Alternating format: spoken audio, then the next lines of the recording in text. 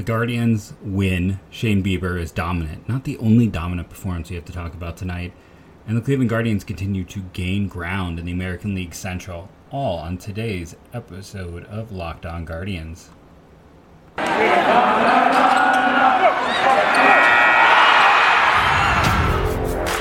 You are Locked On Guardians, your daily podcast on the Cleveland Guardians, part of the Locked On Podcast Network, your team every day.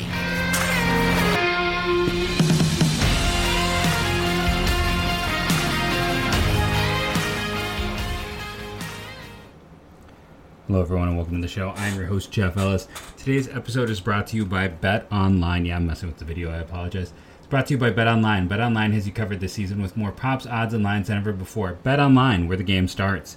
As stated before, I'm Jeff Ellis, the host for nearly 800 episodes of Locked On Guardians. That's right, 800 solo shows. It's a lot. To all the people I tried to set up interviews with and have not gotten to, I just apologize. There's well-known names we've started the process with. And I get bogged down. 2 jobs, 2 kids. Stuff happens. And not like huge names. Like, I don't want to make it that seem like I'm out there like bringing in Hall of Famers. But I nothing against anyone where I try to set things up. Just life, right? We're all there.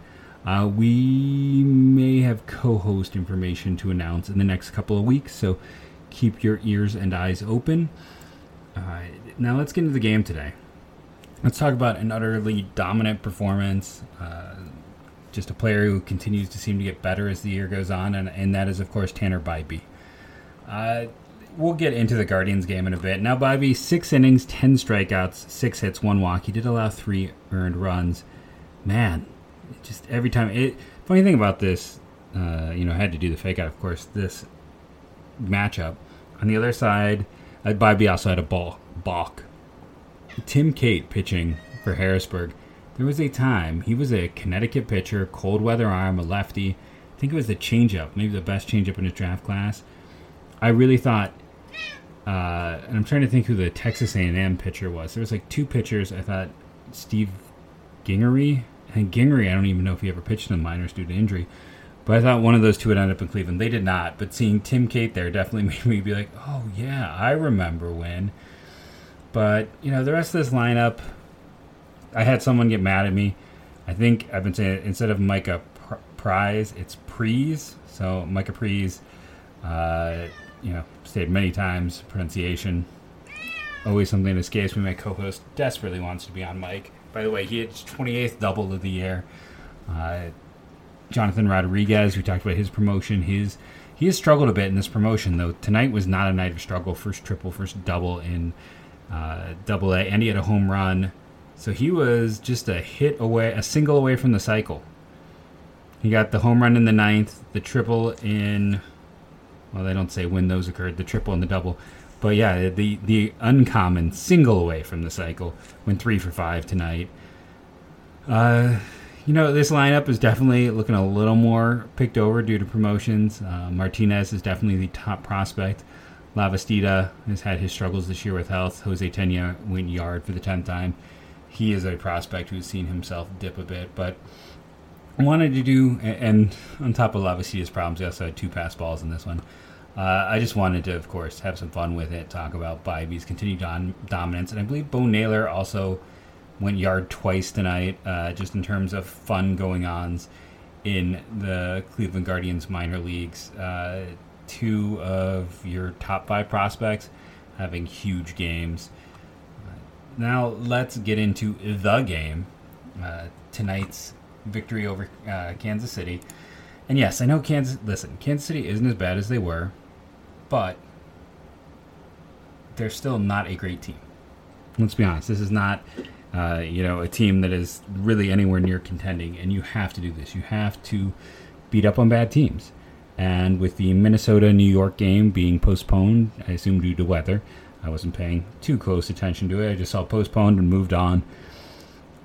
Looking at that, winning today allowed Cleveland to go up 1.5 games. Gives you a little more of a cushion, right? A little bit more. Though we'll see what happens if New York and Minnesota do a doubleheader or try to figure out a way to get that game in. For Cleveland, this one's their second game in a row where they had double-digit hits. Now, again, not huge amounts of runs, just one extra base hit, Oscar Gonzalez. I think that was even like in the 8th. I want to say it was super late in the game when they got that. As their continuing theme, just one walk in this one. This team just doesn't walk. It's a lot of singles. So who reached base twice? They should always go do the thing. Jimenez, of course, got hit by a pitch. He's got to lead the team in it. After his struggles, people got mad at me yesterday. Like, well, he had the weak contact. All he did today was reach base 3 times and have 2 singles. Oscar Gonzalez goes 1 for 4, has the 1 extra base hit, and then your only other players who reach base twice are Austin Hedges because of that walk and the hit, and then Miles Straw. Let's go back to, if you listen to the show, my random throwaway theory that there was some kind of Freaky Friday or vice versa, if you want to go Fred Savage in the 80s with Judge Reinhold, and who doesn't? Theory that like somehow these 2 players only one of them can hit at a time. Like Straw started out well, and Rosario was really bad, and then Rosario hit well, and then Straw was awful. Now that Rosario is really struggling, this is back-to-back multi-hit games for Straw. He got his batting average over 200. We'll see where it goes. It would be quite a boon if he can just be what we thought he would be, which is not even a league average bat, a 10% below league average bat. With his defense, that's a 3-win player. That is a win for this team, and especially when you look at the fact that like his contract is 5 years, $5 million a year. $5 million for a 3-win player is a great deal. I'm trying to think. I think it was from Quincy Wheeler. Quincy's always great, and he was quoting someone else, and maybe Always the Jake. I think let's give credit to both places. But yeah, it's a win is typically worth about $9 million. If Straw gets back to being what he had been for his career, he's going to have so much surplus value. Ty Freeman continues to play, which is interesting to see. Though this one was the game where, the good and the bad. Jimenez moved up ahead of Owen Miller in the lineup, which it should happen. Oscar Gonzalez, you should be in this lineup. I still think you flip those 2 in my mind, but hey, the lineup was slightly improved. I'll take it. Naylor sitting against a lefty, and just Brest in general is always good after what he has gone through in the past 2 years since his massive injury and just getting back. So going through this game, Cleveland, Chris Bubik played well. The interesting thing is like the Bobby Witt didn't get a throwing error on a horrendous throw that directly kind of led to the 4th run. Instead, Owen Miller got credit for a hit. I get it. Like you're like, okay, bang bang play. Bobby Witt's been a really bad defender by defensive run saves metrics. It is kind of curious to see overall how, what do you do with him? And it's also kind of crazy to look at this team and see MJ Melendez batting leadoff and playing left field. He's a catcher. I get you got Salvi, but man, you got a young catcher with a 722 OPS who's a good defender, son of a coach. You gotta go with the youth movement all the way in. I had someone ask me, why is it that Hamilton loves the Royals so much and loves Drayton Moore? I always want to call him Drayton for whatever reason. Not like anyone's name is ever Drayton. I've never met a Drayton. But remember, for what we talked about yesterday, Dayton Moore hired Tom Hamilton's son to be an area scout. There's some reasons for him to really like him.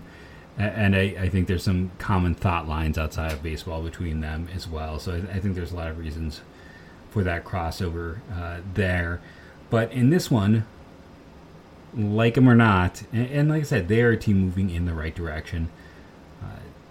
Like this team or not, though, like all their moves, I'm still ambivalent on Drew Waters. We'll see.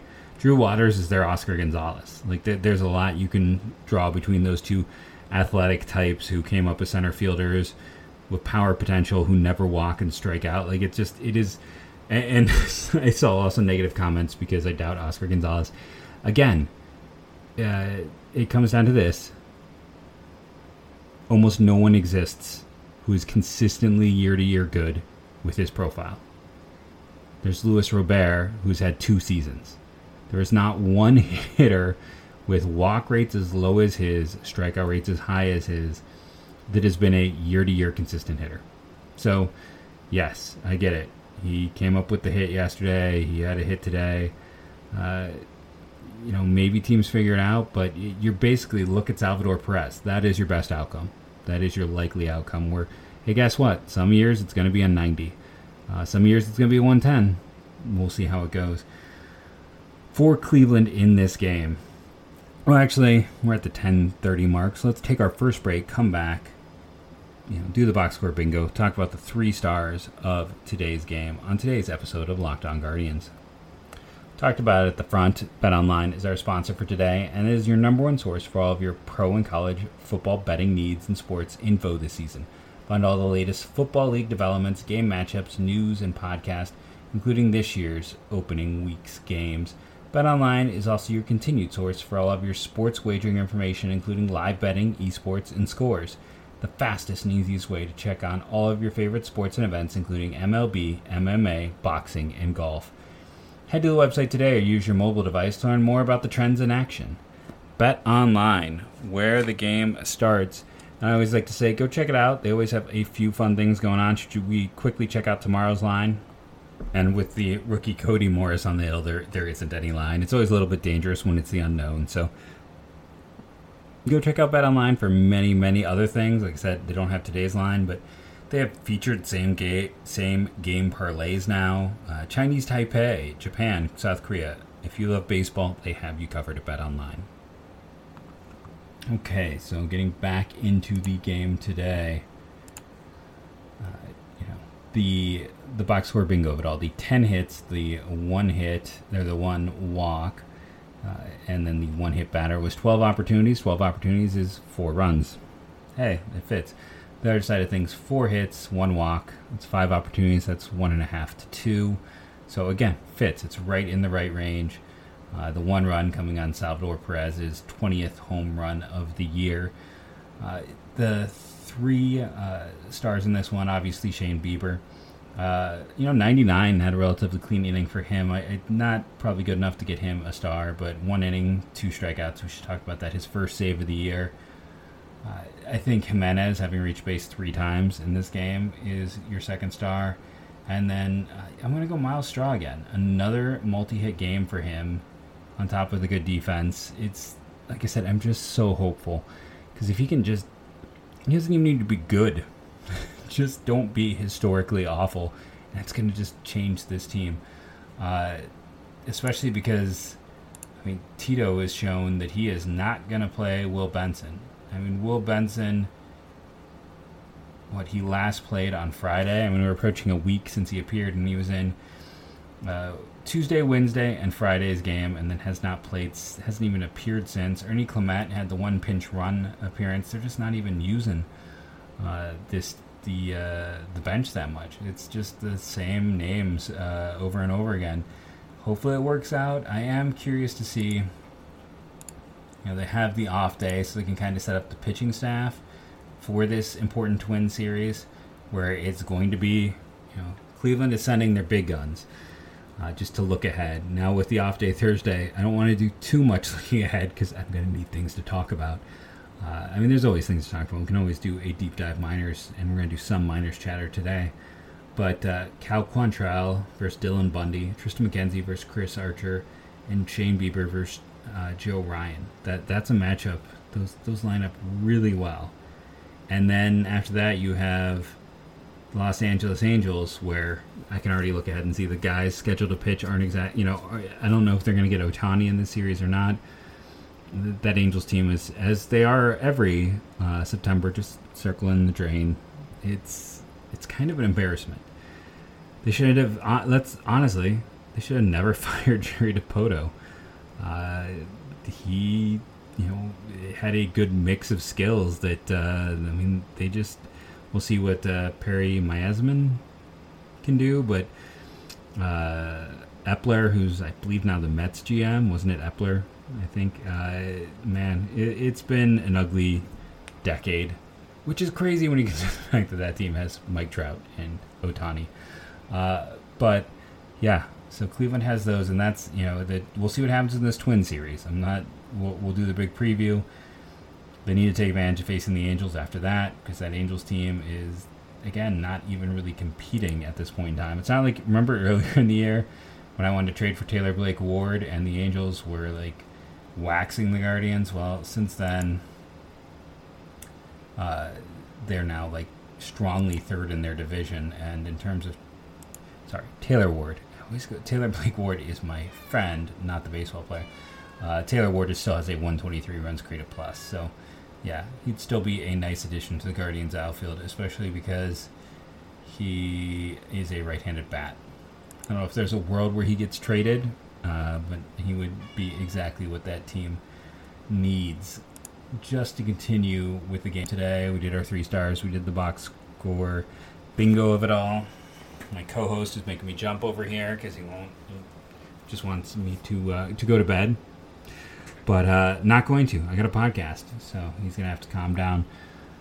Tomorrow's matchup for Cleveland, since we are talking matchups. And where did I lose it? This is the problem. I click on the wrong thing, and I lose it. Daniel Lynch, Cody Morris. We already talked about that. Man, Lynch is another one of those many arms, and it is interesting how badly. I mean, you can look at this week. Chris Bubic pitched well today, but Brady Singer, looking at Daniel Lynch, these are guys who have yet to be able to stick. And they had a bunch of high picks after all those players left in free agency without much to show for it. I still, like I said, they're a fun, interesting team with some really interesting players now, but I still can't help but feel this has been one of the more botched rebuilds. A decade almost since that World Series, and they've been in a rebuild basically the whole time. It's right up there with Detroit, where we keep hearing that it's their time now, and I bought into the Detroit ones. That's all the more on me, but yeah, it's kind of amazing to think. And there's kind of a genius to the rebuild. Like in most situations, yes, LA did a mini rebuild, and Epler still got fired because they were never able to do a full rebuild. But when you're that GM, it's no, we're rebuilding. We're going to be bad for a few years, build up. It buys you so much more time. You don't get fired in baseball in your first 5 years if you immediately go into a rebuild. If I was a GM, unless my team was in the playoffs, I'd be rebuild, stripping it down. We're going to start over. It's a little bit amazing in some ways that Pittsburgh has still held on to a few players here and there that they didn't even. Brian Reynolds, of course, stands out is a piece that's still there. But yeah, I think it's kind of interesting to look.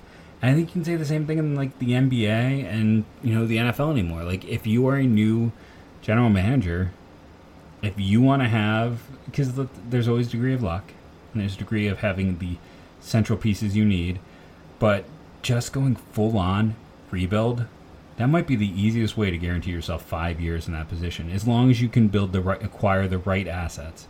You have to show, and in baseball, in some respects, it's easier because you just need the prospects to play well against lesser competition in the minors. Prospects, it's not until they hit the big leagues that some of those big name guys fall apart. There are the ones, the high picks, who don't, it just doesn't work for them. But it is interesting to kind of track and see how much more we will see teams immediately go to full rebuilds. Unless the owner doesn't allow it, because it buys you more time. We're going to take another break here, come back, and talk a little bit about the minors on today's Locked On Guardians. So, should we start with the bad? Let's start with some pitching. Which pitchers who are our 10 worst pitchers in the minor leagues by FIP this year? For those who don't know, that is fielding independent ERA. It is one of the best indicators for future success for pitchers. Who are the ones that have struggled the most? Robert Broom. If you know me, I thought he was their greatest hope to finally get value in the 10th round. I didn't think there was a huge, I pat myself on the back when I get it right. I didn't think there was a huge gap between Broom and Sandlin. In some regards, I liked Broom more at points in the minors. Not a good thing there. 9, Doug Nikhazy. I didn't love the pick at the time. I'm certainly not loving it as this, look what Gavin Williams did, the first round pick. Look what Doug Nikhazy has done as a second rounder. Look what Tanner Bybee did as a 5th rounder. Almost every other pick in that draft class, and I say almost because the number 2 and number 3 picks in that class have scuffled pretty massively compared to the entire rest of that heavy pitching class. But Nikhazy, as a second round pick that they gave, I believe, 7 figures to, kind of a disappointment so far. Jamie Arias, organizational soldier. Tanner Burns, it's a disappointing year. He's not cracking my top 30. He's just not. And the question when he was drafted was, this was a guy who could not maintain velocity throughout a season in college. He looked really good in the first few months and hasn't maintained it. It might be time to fast track to the bullpen. I know there's been health issues, but I think he could still be a major league player as a reliever. But the problems we saw with maintaining velocity have just remained. Alonzo Richardson, I see he was an undrafted free agent. Blanking on him a little bit. 19-year-old kid. Tommy Mace, the third pick, their Comp B pick from last year. Definitely a seven-figure guy. Was essentially a senior. 5.26 FIP, and he's only played in high A as one of the oldest pitchers in his class. That is extremely discouraging. Yes, they were aggressive in placement, but you think about who else they were aggressive with, who has passed him. He was the oldest pitcher in that draft class, and it certainly makes you wonder about the Florida stuff, right? Because, Leftwich has been great, but, yeah, to see him at 23, just, not missing enough bats, and that was one of the big, he was a potential second-round pick out of high school. The Reds were the team, I think, that drafted him. We thought they were going to go way over slot, and he decided to go to college. Didn't develop enough, and like I said, for where he was taken at his age with his pedigree, being below average in A-ball it's not a death knell, but it's you're kind of in that like Quentin Holmes group of guys where they're starting, where you were looking at them like now I gotta see if you can belong. Kirk McCarty. The guy who has spent a lot of time with Cleveland. By the way, I mentioned it in the extra amount of the podcast. Anthony Castro continuing that Baltimore Orioles train that Kirk McCarty was a part of. The Baltimore Orioles claimed Anthony Castro. He is there. I don't have an issue with that. Listen, McCarty's been up and down. He's done his role, filling in from time to time. But yeah, if he isn't taken off the 40-man roster at the end of the year, I will be shocked. Jordan Jones, another guy who has just been, back and forth as a filler. Adam Scott was a guy I thought might get taken in last year's Rule 5. He was a priority senior sign, a guy they gave a decent chunk of money for as a senior. Moved really well through the system until that 2020 COVID year, and just wasn't fully healthy last year. And then, this year it's only 67 innings, so again, not fully healthy, but not super effective. Control just kind of got away from him. And then number one, former Guardian at this point in time, Tobias Myers. If we went one more deep, you have Bronny Munoz, who I'm not as familiar with, and then Aaron Davenport, interestingly, is 12th. So there's kind of a jump from the 4.5 to a 4.38 in my mind. So that's where that is. Now, in terms of most effective pitchers, according to FIP, predictive stats, Gavin Williams won. We know Gavin Williams. I don't think I have to go into it. Raymond Burgos. Now, he is 23 in A-ball. He might be like, it feels like he's been around forever. He just hasn't been healthy. 61 innings this year. Like I said, he was my sleeper back when Lavastida and Cody Morris was my sleeper in the low minors. And it's just been health for him. But he's performing. Tim Herron, the lefty reliever, has not been as effective once he moved up to AAA, but still an interesting lefty reliever in the system. He is 8th. Tanner Bybee, 7. Nick Enright, he moved up to AAA and had no problems at all. I don't know if a team will take him because it's not dominant stuff, but he just continues to perform. And if I'm a bad team, I consider it. Like, you typically get the best bang for your buck with relief types. 5, Davis Sharp. Kind of, I don't want to say necessarily a forgotten guy, but with all the other big names and all the big performances in last year's draft class, Davis Sharp is a two-way guy who has performed very well in low and high A this year. Cade Smith, who definitely a forgotten guy. The 2020 draft, I believe he was an undrafted free agent out of Hawaii, has 53 innings this year, but the 4th best FIP. Joey Cantillo, 3rd best FIP, 2.51, just 60 innings. The health of it all. That's the concern. It's like, when was the last time he actually pitched? I'd have to open and look at a game log. I feel like Joey Cantillo has not pitched in a very long time, and that means 2 years in a row that he has missed a significant amount of time. And I don't know if he's a slam dunk that you add to your 40-man, but then I tell you what, if I'm an opposing team, I snatch him in a second to put him in the bullpen. So if you don't want to lose him, you have to add him because he's been so good. No one's hitting the ball hard. He is missing bats. The walk numbers are okay. They're not, low fours is fine. It's not bad. It's not great. If I'm a bad team, I absolutely jump on a lefty who has done what he has done. Jack Leftwich, the other Florida arm, started in low A to high A. He's been continually great. And then Andrew Miziasic, the right-handed reliever who AA to AAA, still has the lowest FIP, barely holding on, 2.45 to 2.49. So it is interesting that he is still there. We have three of those guys who, with Miziasic, Enright, and Heron, who've gotten the move up. And it's kind of funny how myself included, wanted them to trade for a reliever at the deadline. And then, 99 was able to come back. Sandlin was able to come back. And Yale has continued to be a stabilizing force. It's like outside of Eli Morgan and Brian Shaw, that pen, where would you even add another guy? Just to go further down, kind of fun names. Will Dion, who we talked about with his promotion, is at 11. Logan Allen, who it's been rough in AAA for him. That's why he's down here at 12 and not higher on this list. And, if we just want to complete the Florida triumvirate of arms from a year ago, Franco Allman is 17th. He has pitched only in low A this year, and even though he's 22 years of age. Flipping it around. In terms of runs created plus, who are our least productive hitters? Is that a little mean to go this way? Quentin Holmes, no longer with the team, was let go. It says only 59 plate appearances. That feels like it might be. I thought he had more than that this year. But, yeah, there he is. If you go Willie Peralta, who's at over 168, he's at 11. And then, not necessarily any huge names. Bobby Bradley at 17. But continuing to go from the list. Former second-round pick Quentin Holmes. Daniel Johnson, who, they traded away at 9.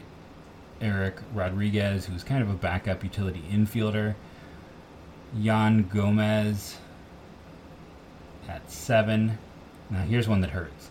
Okay, we talked about Tanner Bybee and his issue. Not Tanner Bybee. Tanner Burns. Too many Tanner B's in this system. When I think Tanner B, I'm going to think Bybee, not Burns. Carson Tucker, 129 plate appearances in A-ball. 33 runs created plus. He's striking out 39.5% of the time. Listen, I didn't love the pick when it happened, because I just was not sold on that profile. It has not looked very good since. And, yeah, it's pretty ugly. Angel Mendoza, 5. Skelling Rodriguez, 4. Victor Nova, with a 28, was 3rd. He is now playing for, I just passed that stadium. Not Erie, the dying town in Indiana. Gary, Indiana? Gary has an independent league baseball team. And Nova was an interesting lottery ticket in the Trevor Bauer deal. Just did not come together. Fran Aldi, and then low guy Zach Vacasia, who's been in A and AAA, back up at a 17 runs created plus. Now, it's a little mean, but it is interesting to see that. And let's talk about our top 10 minor league performers this year. It is interesting seeing the guys just outside the top 10. Like Nolan Jones, 15th best runs created plus in the minors, actually tied with Richie Palacios at 14 and 15. One below them, Jonathan Rodriguez. Below that, George Valera. Ahead of them, Nelson Arguerin, and then Bo Naylor and Angel Martinez. But starting at 10, you have Jason Churio, brother. His brother Jackson is probably going to make every top 10 list at the end of the year. Good bloodlines, and if you know my theory about younger brothers, then this is a player you definitely want to pay attention to. Give you a fun fact about him: 23% walk rate, 12.6% strikeout rate. Yeah, it's really fun. Matt Collado is in the complex. I don't know a ton on him, if I'm being honest. He is 19 years of age. Next up, Cesar Drongo, who has played in A and High A, 114 plate appearances, 142 runs created plus. He's been really effective down there. Christopher Espinal is in the Dominican Summer League. 6th best performance in the minors this year, Alex Call. You have Jose Cedrino, we talked about. I believe that is the catcher of note. Jose Gomez at 4, both those DSL guys. Juan Benjamin, who's been in the complex and A-ball, and who has tied Will Benson. And then highest performance, Wilfredo Antunes, who has a 172. Walking more and he strikes out and has a really high everything. I mean, if it's a 172. Now, obviously, it's a bit different if we pull out some of those smaller school guys, or really low-level players. You would see some of those guys like Nolan Jones, like Angel Martinez, like Richie Palacios make the top 10. It is interesting from the degree of, like, those guys in the upper levels, Benson and Call and Palacios and Jones. They may not have all gotten long looks, but they all got looks. What else do you want me to look at? Should I dive into a particular number? Do we enjoy these? Top 10, bottom 10? Should we do that? Like top 10 for home runs, bottom 10 for home runs? I don't think is very effective, just because there's going to be a lot of guys at like 0 and 1, such as you have those late hitters. Might be fun to do with something like walk percentage, strikeout percentage for both hitters and pitchers. This might be something I look to continue doing. At least I find it's interesting, so please let me know. Remember to rate and review, download daily. In terms of the YouTube, we are at, subscriber-wise, 597. People keep saying the Guardians play in a weak division, that they can't hang with the big boys. Well, they take 2 out of 3 from the Blue Jays. They just split a series with the Astros.